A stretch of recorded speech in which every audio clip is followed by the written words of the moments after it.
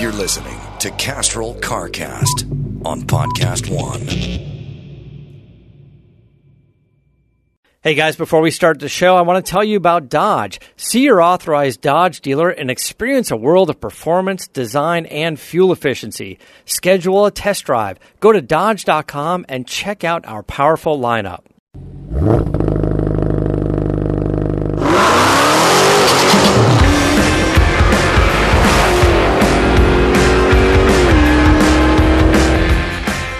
Welcome to another episode of CarCast. I'm Matt, the Moderator DeAndrea. We got our buddy Bill Goldberg on the phone again. How are you, Bill? Boom, boom. Doing good, man. All right. CarCast is brought to you guys by Zybar for better engine performance, horsepower, fuel economy, and lower under-hood temperatures. Zybar is an ultra-thin, high-temperature coating that reduces radiant heat up to 90%. We're going to get into this more later this week. Put Zybar on, take heat off. You can learn more at zycoat.com. That's ZYCOAT.com.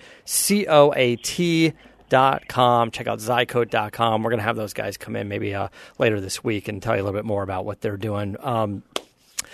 Man. So we've got some news to cover, things that are happening, and we're getting ready to go to Rennsport. Adam's going to be racing his Porsche, but I was flipping through some of the latest news that I thought might be interesting to talk about. And of course,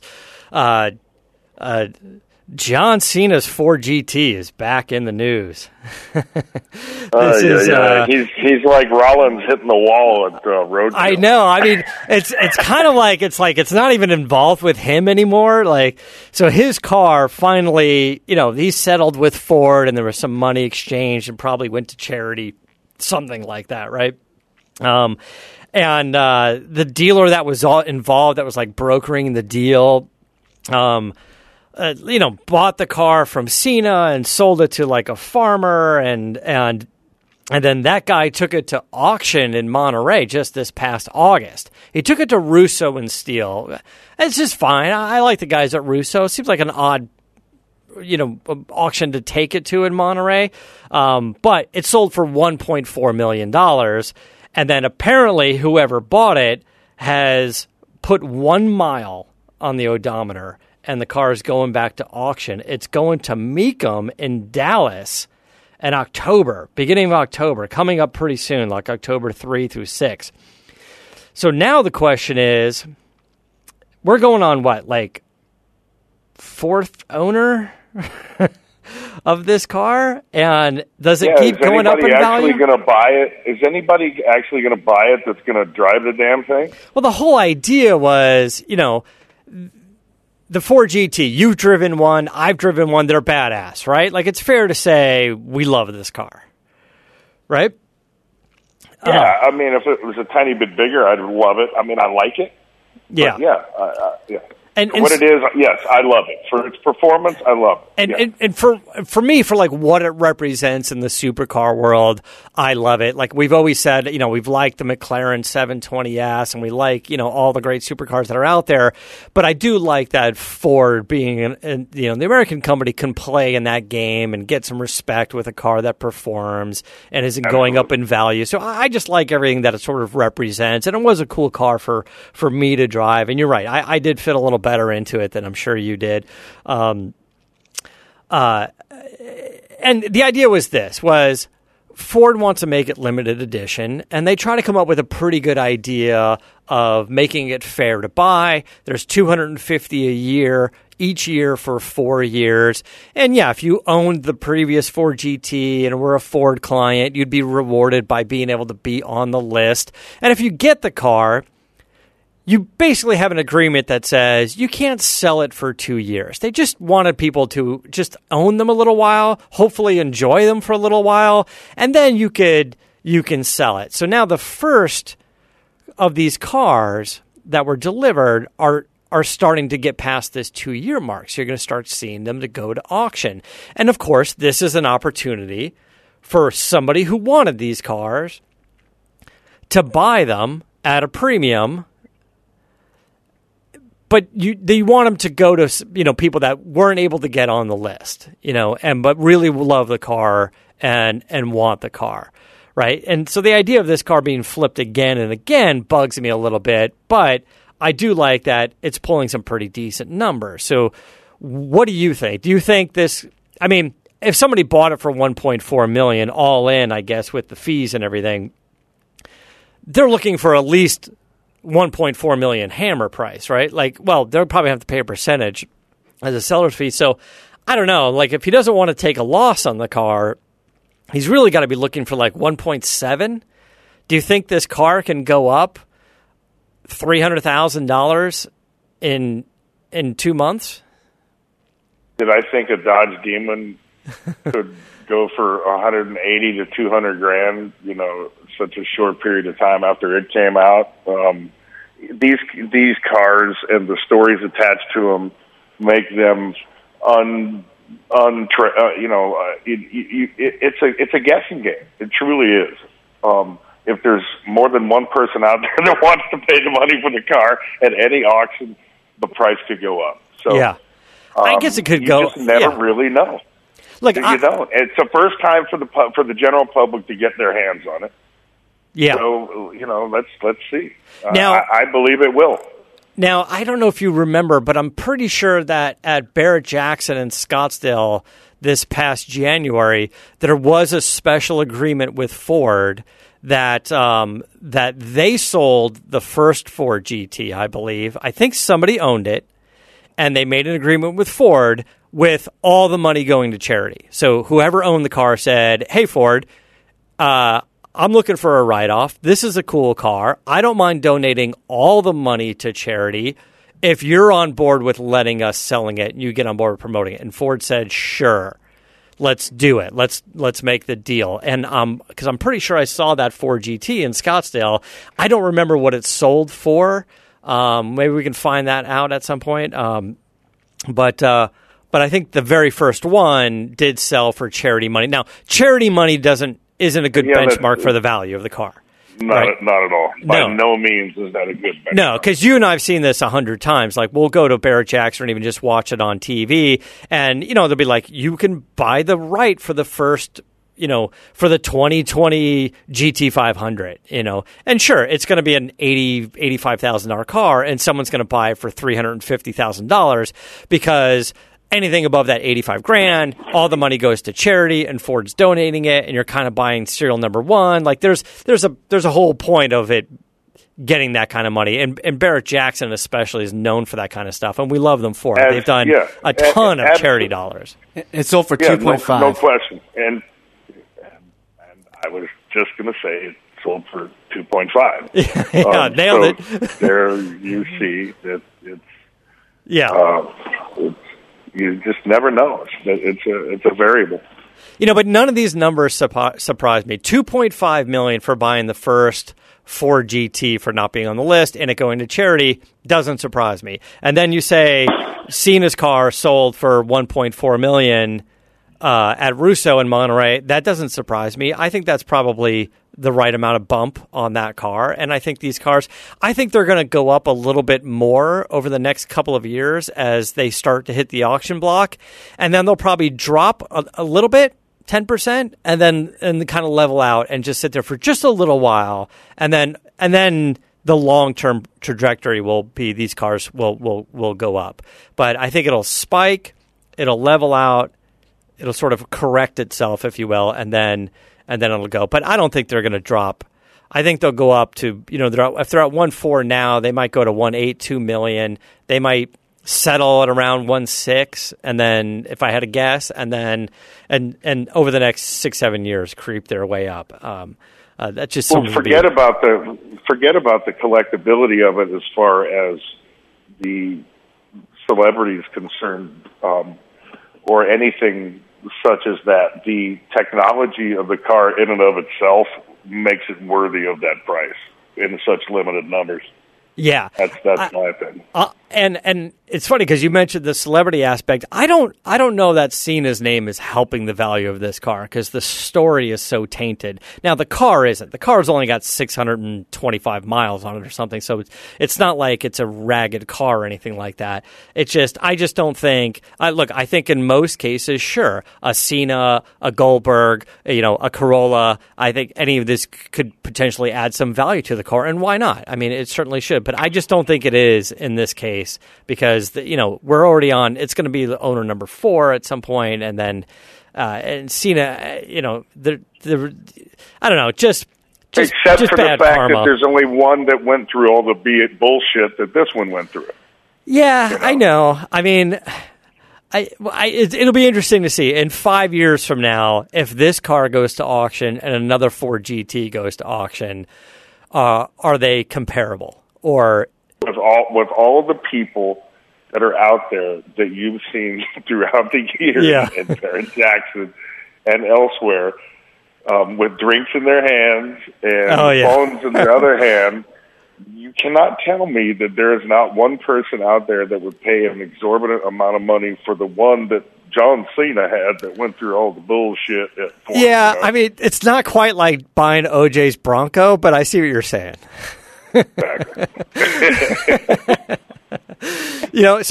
We always talk about on the show, we talk about how the big brother in the car world brings up the little brother. And the example we've given a million times, and forgive me for saying it again, but the Mercedes, the SL Gullwing, that car is 1.2, 1.3 million, and the 190 is, used to be 30 grand, and now it's, I don't know, 200 grand or something. Like, the big brother always pulls up the little brother. And let me tell you, this is another example of that. As these new Ford GTs start to hit the auction blocks, anybody out there with a 2005, 2006 GT, which is a cool car, those things are hovering around the 275 to 300 mark. I think is now the time to buy one because as the new GTs start to hit the auction block in the next couple of years, you can't afford $2 million for it. You can get the previous GT for 300 grand, and then it maybe go for 320 or 350 or 400, right? Well, but I haven't checked the U.S. statistics or the world statistics lately, but the older car even more so creates a smaller niche of midgets that can fit in it. Yeah. Well, so let's talk about that. If someone's actually going to drive the thing, and I mean, it's definitely not in the It's never been a consideration for me. That thing's even smaller than the new one. Yeah. And the with the door with the roof on it has to swing out far. It's a little hokey, but it's still a very cool car, and a little bit of a shameless plug on my part. But I've got a good friend of mine that we've been working together for years. He's a good dude, and the wife wants another house, and so now he's got to sell a handful of his cars to make it happen, right? And he's a little depressed about it, but understands that the wife let him buy all these cars for years and years and years, and now she gets what she wants. So he's got 4 cars that he is selling, and I'll run them down for you real quick because these are super interesting. He definitely has the best of the 4. He does have a 2006 Ford GT. It's red with the white stripes. It's fantastic. It's got all 4 options. It's got the upgraded wheels and the Macintosh stereo and the subwoofer. It's got all the options. It's got a few thousand miles on it. I don't know, maybe 9,000 miles or something on it. It's the right car. It's not so few miles you can't drive it, and it's not too many miles that you don't want to add any more. It's perfect. You want to buy this car. It's fantastic. And it's a great American color combination, red with the white stripes. That car is awesome. The other car he's got is my favorite in the collection is a 1974 Pantera GTS. You might have seen me post this up on my Instagram.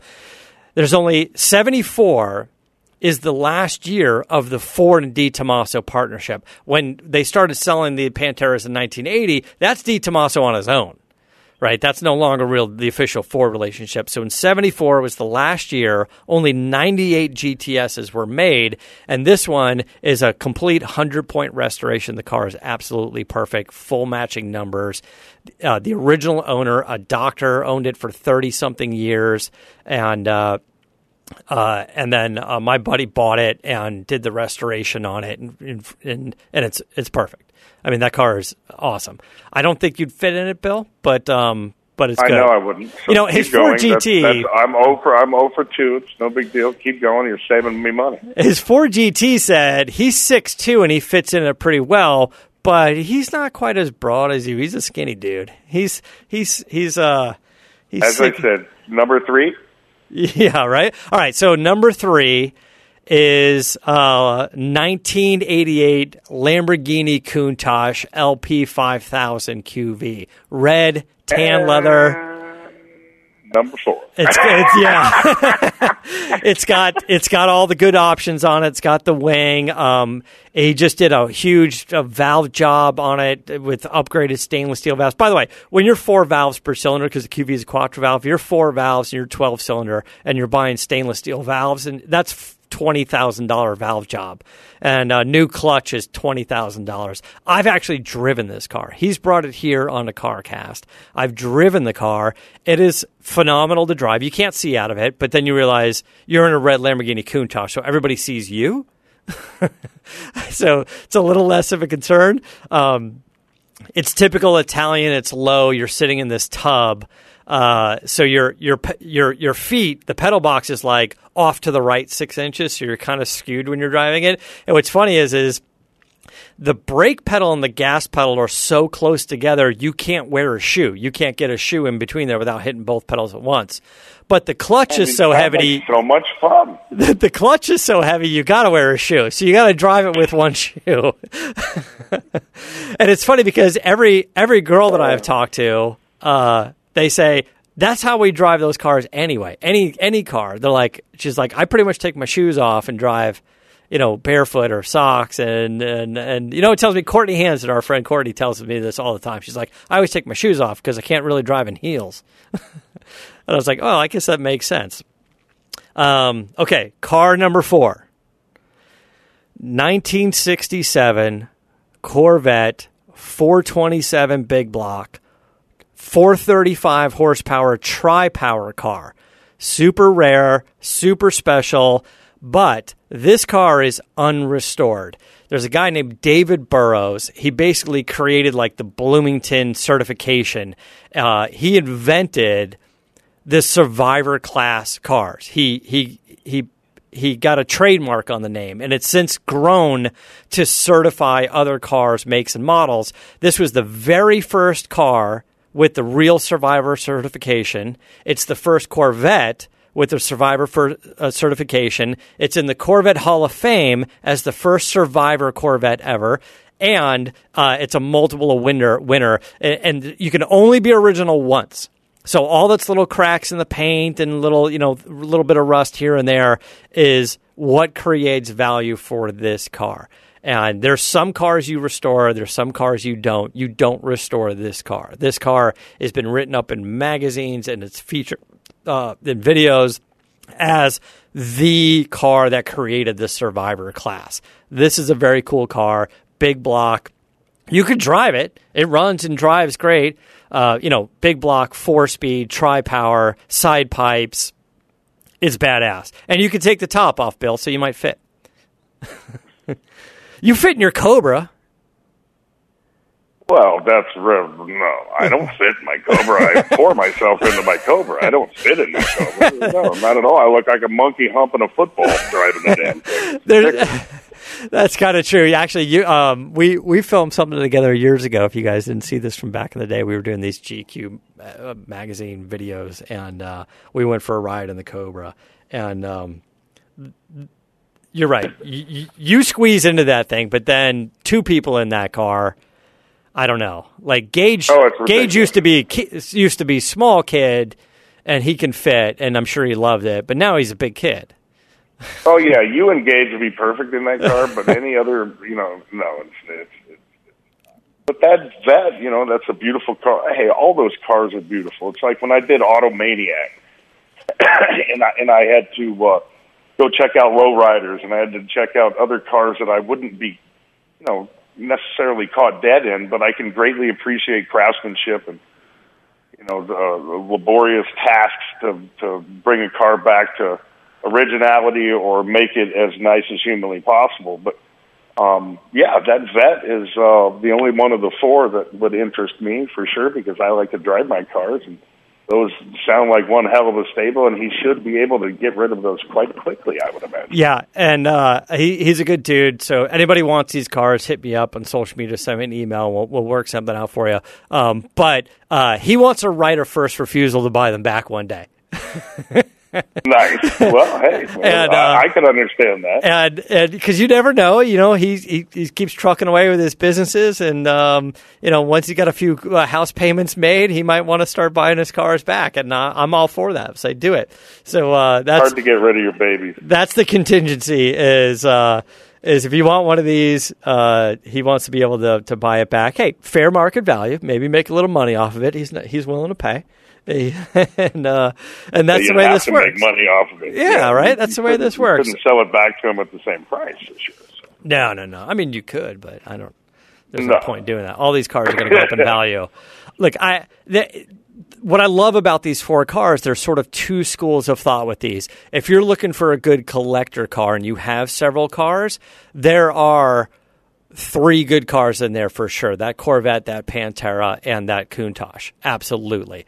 But if you're just getting in, if you got some money and you're getting into, you want a cool car, a weekend car, a cars and coffee car, whatever, steak night, church, whatever, GT, dude. That Ford GT. You get in, the air works, it fires up. You're right. It's a little funky, like getting in and out of it, but that's part of the sexiness of it, is you get to experience everything on that car. So all of those cars are worthy of doing what you just said. Anyway, so that's what we're going on with that. Oh, look, we also got a Lamborghini 350 GT, but you don't need to hear that from me. Adam will talk about that for days. We got some more news I want to get into, but first I'm going to tell you about Continental Belts. If you think of all the weird things that you find in cars, I'm not talking about petrified French fries or melted crayons. I'm talking about live snakes, bizarre trinkets, the kind of stuff that makes you just wonder about, folks. And another thing that'll make you wonder, but in a good way, are Continental Belts. I bet you didn't know that they're OE in tens of millions of Chrysler, Dodge, Ford, and GM vehicles that roll off the assembly line every day. They're also OE on a majority of BMWs and VWs. I've got one in mine. Got one in my M3. Now, Continental is launching the aftermarket multi-V belt with the OE pedigree. It's their OE Technology Series. These are belts that are fanatically engineered for perfect fit, form, and function. And Continental has the OE Technology Series multi-V belt for 98% of the vehicles on the road in the U.S. and Canada. So, hey, you got enough surprises working on your cars and trucks already. A belt shouldn't be one of them. Go with the Continental OE Technology Series Multi-V belt, the belt with the OE pedigree. To get the full story, visit oetechnologyseries.com. All right, so. Hey, let me cut you off. It takes a huge amount of talent to read those. And I'm usually quite attentive, but in the beginning of that ad, you invented a word, and I want it noted that it goes into the dictionary now. Petrifries. Petrifries. The fries that you find underneath your seat in your car after a year. That's a new word. Thank you very much, my friend. Listen, I'm telling you, I'm merging the words. It's like it's like in the entertainment world where they merge everybody's last names together, Brangelina or something. It's like, Petrifries. I like it.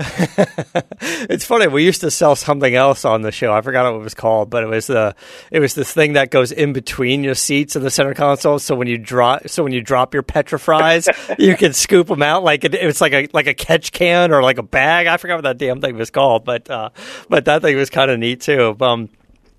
So in the Lamborghini world, we're fans of Lamborghini over here. Again, I'm not sure if you fit in any of them, but we enjoy them.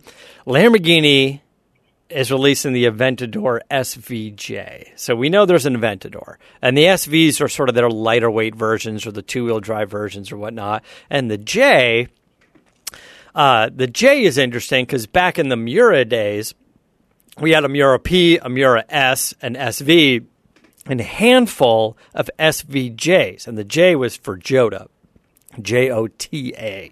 And they were sort of a specialty kind of hopped up version of it. So the Aventador is using that naming convention, and they have an Aventador SVJ. The Aventador is an interesting car. I don't know. Have you had a chance to drive any of these modern supercars like an Aventador, the Huracan? No, I used to have a horrible impression of these cars, and it was pretty much, the public perception of them. But the craftsmanship and the technology of these Lambos has definitely caught up and superseded. It's their focus is not the visual spectacular as much anymore, which I'm greatly appreciative of as a car guy. Mm-hmm. But I still can't really fit in these cars, so I can't really appreciate them as much as I would like to. But a Lambo would be an option for me now that it's more of a all around car and it's a performance car, and they concentrated on performance much more so than aesthetics. It's interesting. Is it more shoulder width or height? Are you too tall? You just can't fit your shoulders in there. You just hit a door. Thing, man. Yeah, you just can't. Yeah. Well, the SVJ, I drove the Aventador and some years ago, and it turned out, like, I'll be honest with you, they brought it over, and I brought it over here, and I told Adam, I was like, hey, here's an Aventador. Take it home, drive it for a few days. Adam's like, I'm not bringing that to my house. And I was like, no, it's an awesome car. He's like, I'm sure it is, but I feel like a little douchey. And I was like, well, let's go drive it around. And we drove it around the neighborhood here. And he's like, yeah, it's pretty cool. And I was like, you want to take it home? He's like, no, you take it home. And then I did. I took it home, and it was fine. And then I drove it. I hit the canyons with it, and the sound, that V12, naturally aspirated V12, is fantastic. So I really started to fall in love with the car. And then Adam was doing like a live comedy show. He had a restaurant. What was the restaurant? Amalfi. And I knew that if anybody showed up in a flashy car, they would think it's him. So I think I called Chris, or maybe Gary was there, and I was like, see if you could save me a spot right out front. And I pulled up the Aventador. And then I got there early, and then I left. I just walked in, and that was it. And then everybody who showed up all night thought it was Adam's car. They're like, oh, this Corolla's driving the Aventador. And I was like, there you go. So this new SVJ apparently is amazing. Like, any little flaws handling wise or whatnot in the Aventador have been fixed. The car is lighter weight. Now, keep in mind, it's a big car. Even with all of its carbon fiber, it still weighs something like 3,900 pounds. But active aero, 4-wheel steering. It has a lighter weight sport exhaust in it. And the result is $517,000, but with that, 0 to 60 in 2.8 seconds and a top speed of 218 miles an hour. And that's something you can get 2.8 seconds in a Tesla, but you're not going to get 218 miles an hour. You can get about 208 or 202 in a Hellcat. Yeah. Man, I'm waiting for those Motor Trend boys, those Roadkill boys, to come back, drag race us again. Yeah, I'm just curious about what we'll be driving this time. Yeah, that was a fun event. But it should be our choice because we won. Yeah, I wouldn't mind trying to drag race the manual. We did an apples to apples comparison. Everybody was in the same cars. Everybody was automatic, and I wouldn't mind having my hand at the manual. See if I can We got to come up with something very interesting for this matchup. Yeah. I say you go a little longer. I say we go a little longer. I say we do a half mile, and that allow us to compensate for any little personal mistakes like I made. And it'd be nice to see where we go. You know, if you're hitting 150 miles an hour or more at the end of that, you know. Yeah, there are a lot of ways we could go with this. We got to huddle up and figure it out. Maybe the listeners could throw some ideas out. That'd be interesting. Well, I'll tell you what. If we do some more drag racing, I'm going to be wearing my Wrangler jeans. Everybody's got a favorite pair of jeans. That's your cowboy boots. That's right. Well, you've got the cowboy boots all the time. What was terrible is you were wearing like the really nice, expensive cowboy boots in Detroit, and then it just started to rain. It just turned into a muddy disaster. I just thought you were going to take your boots off and walk through the mud barefoot because that's easier to clean than the boots, right? I'm from Oklahoma, man. I got where my boots are to be worn. This is what it is. All right, I'm going to tell you about Wrangler. Everybody's got a favorite pair of jeans that fit perfect and always look great. No one knows this better than Wrangler. Wrangler jeans, they're made for the modern-day adventurers. Whether you ride a bike, a bronc, or a skateboard, these are the jeans for you. Classic and modern styles, a range of fits, and a price that works for you as well. Plus, they have vintage re-releases. If you visit Wrangler.com and check out their great selection of jeans, shirts, pants, and outerwear for men and women. New styles, great fits, Wrangler, real comfortable jeans. I didn't make up any words in that ad. $50 to the first person who sends us a picture of them riding a skateboard on Venice Boulevard wearing a pair of Wranglers. Wrangler jeans, yeah. Or you could take a picture in your Aventador with the jeans. We'll take that too.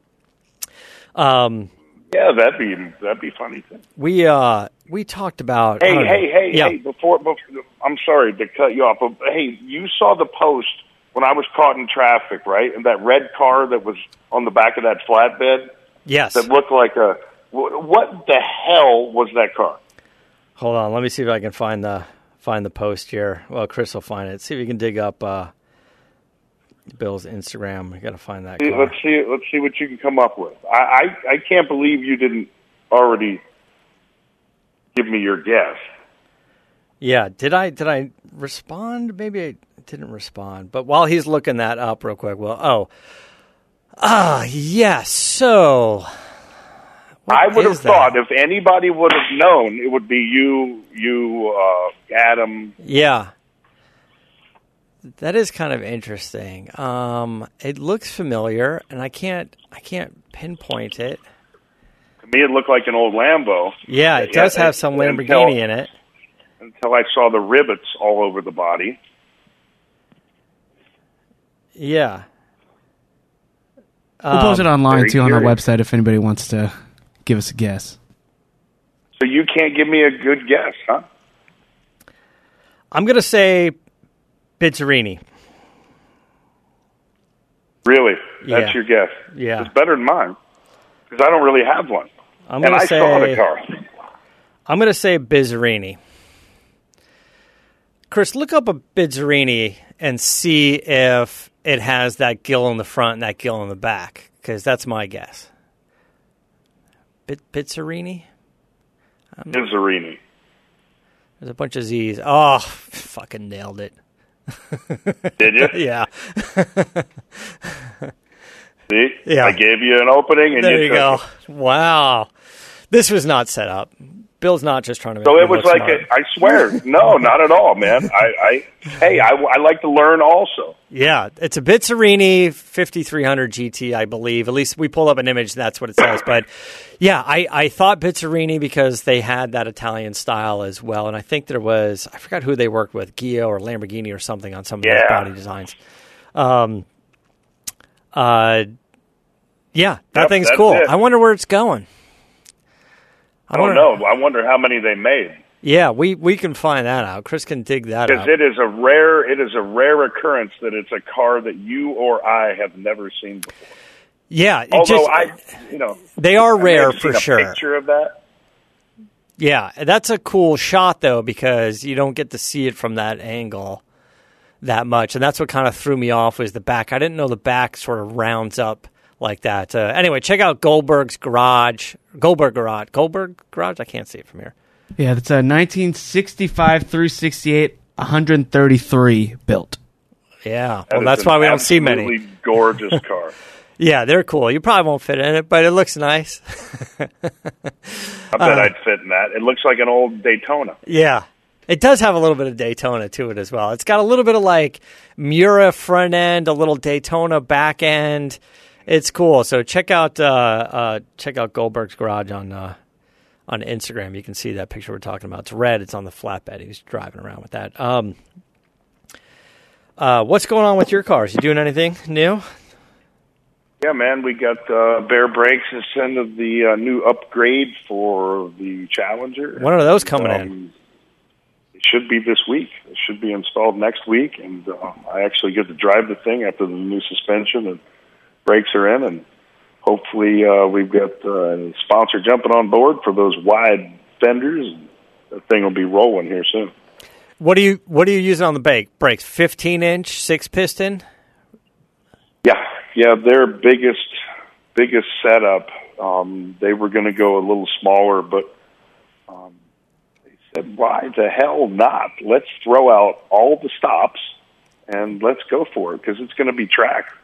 It's going to be a track car. So I don't want to have to take the originals off that they give me and then upgrade. So why not just go for the top of the line?" They're going to do 6-piston in the rear as well, right? Bear's pretty good about doing that kind of stuff. That's what the difference is. It wasn't originally the 6-piston on the rear. Now it's easy to overbrake the rear, especially on these front engine cars where when you really dive into the brakes, the rear end gets very light. It's easy to overbrake, and the guys at Bear, I work with them as well.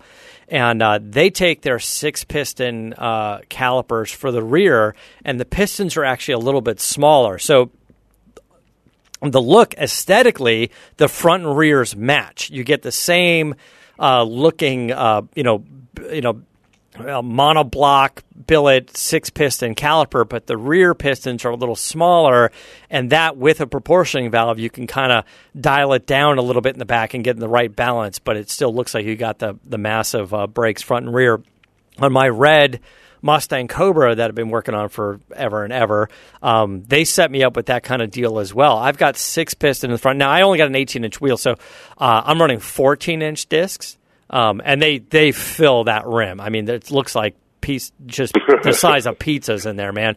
But I got 6 pistons front and rear, and I work with them on sort of designing this kit. We got 6 piston front and rear, and then they came out a while ago with their own master cylinder called Remaster, and it's a nice billet piece. You can get it in multiple colors. And they sent me one in a black anodized, which I loved. We got one of the first ones, I believe, because when I had this car at SEMA in the MagnaFlow booth the first time, we wanted that on there. So I have the Bear proportioning valve and their Remaster master cylinder on there. And one of the things that I did on my car, which was interesting, was the Mustang Cobra has a giant brake booster, and I don't like the size of it. It takes up so much room in the engine compartment, right? But if you step down to the one that's too small, you don't get, on another Mustang, you don't get enough pressure for the brakes. So I hit up the guys at I think it's Tough Stuff Performance. They make universal brake boosters and stuff for all sorts of hot rods, muscle cars, hot rods. They have some universal ones, and they have some ones that are direct fit, for your Tri-5 Chevys and your Novas and your, and some of the, early gen Mustangs. So I reached out to them and I said, this is what I'm doing. I'm doing 6-piston front, 6-piston rear. I need a universal brake booster, nothing rebuilt, all new. I want it black powder coated. And they said, we've got you covered. And they sent me something like a 10-inch booster. So it's bigger than the smaller 9 and not quite the 11. And then I brought it over to our shop, and then we we shaved off some of the mounting bolts, welded on new ones, welded on the rod that goes to the brake pedal, and we custom mounted a booster into the Mustang. So it's the only one that has it. But then we mounted the Bear Remaster Master Cylinder to that brake booster. I'll go digging through some photos. I'll go snap another photo and I'll post up to my Instagram so you see what I'm talking about. But you got a lot more room? I do, and it looks so much cleaner, and it's so much nicer. And the master cylinder doesn't the brake booster doesn't jam up against the engine. Just that extra inch and a half less in diameter really cleans it up. And I'll tell you this, because you're switching over to the Bear brakes. We love we've used Willwood. We love those guys. We've used Brembo in the cars. We love them as well. And Bear, I'll just tell you straight up, for Bear, I thought for a long time Bear was sort of this SEMA brake, right? Like they always look good. They match up big calipers front and rear. And then years ago, I did this racing event. I did this hill climb event called the Spectre 341 Challenge. It was 5.2 miles, hill climb, 22 turns, no guardrails. It was an epic event. And the guys who put on the event lent me one of their cars. They lent me a Camaro Z28. It was a real Z28. It was a real 1970 Z28, but it had some upgrades. It had some extra power, and it had these Bear brakes on all four corners. And that's when I was sold. I ran this car hard. I feared for my life at every turn because there's no guardrails. You just dropped your death. And then when I was done, I was like, I get it now. These guys make some pretty good stuff. So that's a testament, my own personal case study with Bear brakes, that I did race this event for a couple of days. I was hard on that car as I can be without killing myself or fearing for it not being my car, but they were fantastic, and that's why I called and put them on this Mustang. So I think you're going to love them. Well, I was sold when I put them on Wanda's Trans Am and drove it at Pahrump. Oh, I forgot you had them there too. Yeah. Oh, dude, you kidding me? That freaking car stops on a dime. So I was sold instantly. It was just I didn't know it was in the equation here, and yeah. I'm very happy for it, and I'm curious to see the performance upgrade, from the past number of years. So, yeah, the brakes, they're fantastic. Yeah. Man, you say it stops on a dime, but I'm pretty sure there was a dent in that door. It stops on a dime unless you're going 130. I mean, let's be honest. Yeah, I'm just busting balls. I remember, you got the car, and you're like, I'm taking it out. And you're like, oops. I forgot what was in the middle of the field, the timing light. It was called a timing tower at El Toro, man, during the event. Yeah. I was flying. That was...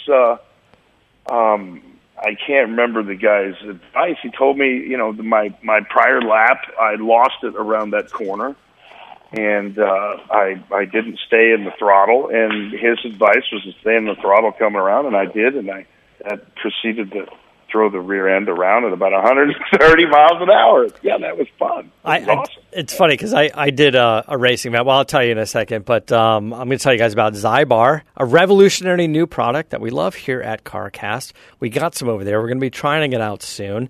Zybar is an ultra-thin coating for manifolds, headers, turbos, tailpipes, mufflers, and tips. It's only 1/1000th of an inch thick. It reduces radiant heat by up to 90%. It's the first DIY thermal coating of its kind. It's non-corrosive and it doesn't break down, even in 2,000-degree environments.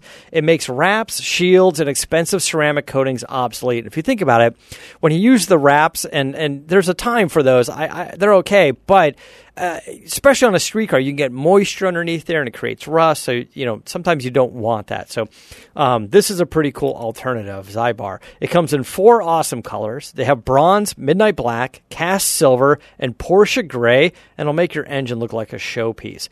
This is available for purchase at Zycoat.com and many auto parts retail locations. So put Zybar on, take heat off. Check out Zycoat, Zycoat.com. You were talking about doing that event and racing and having the race instructor guy tell you Get on it, get on it, get on it, get on it. Like twice I've been down this road.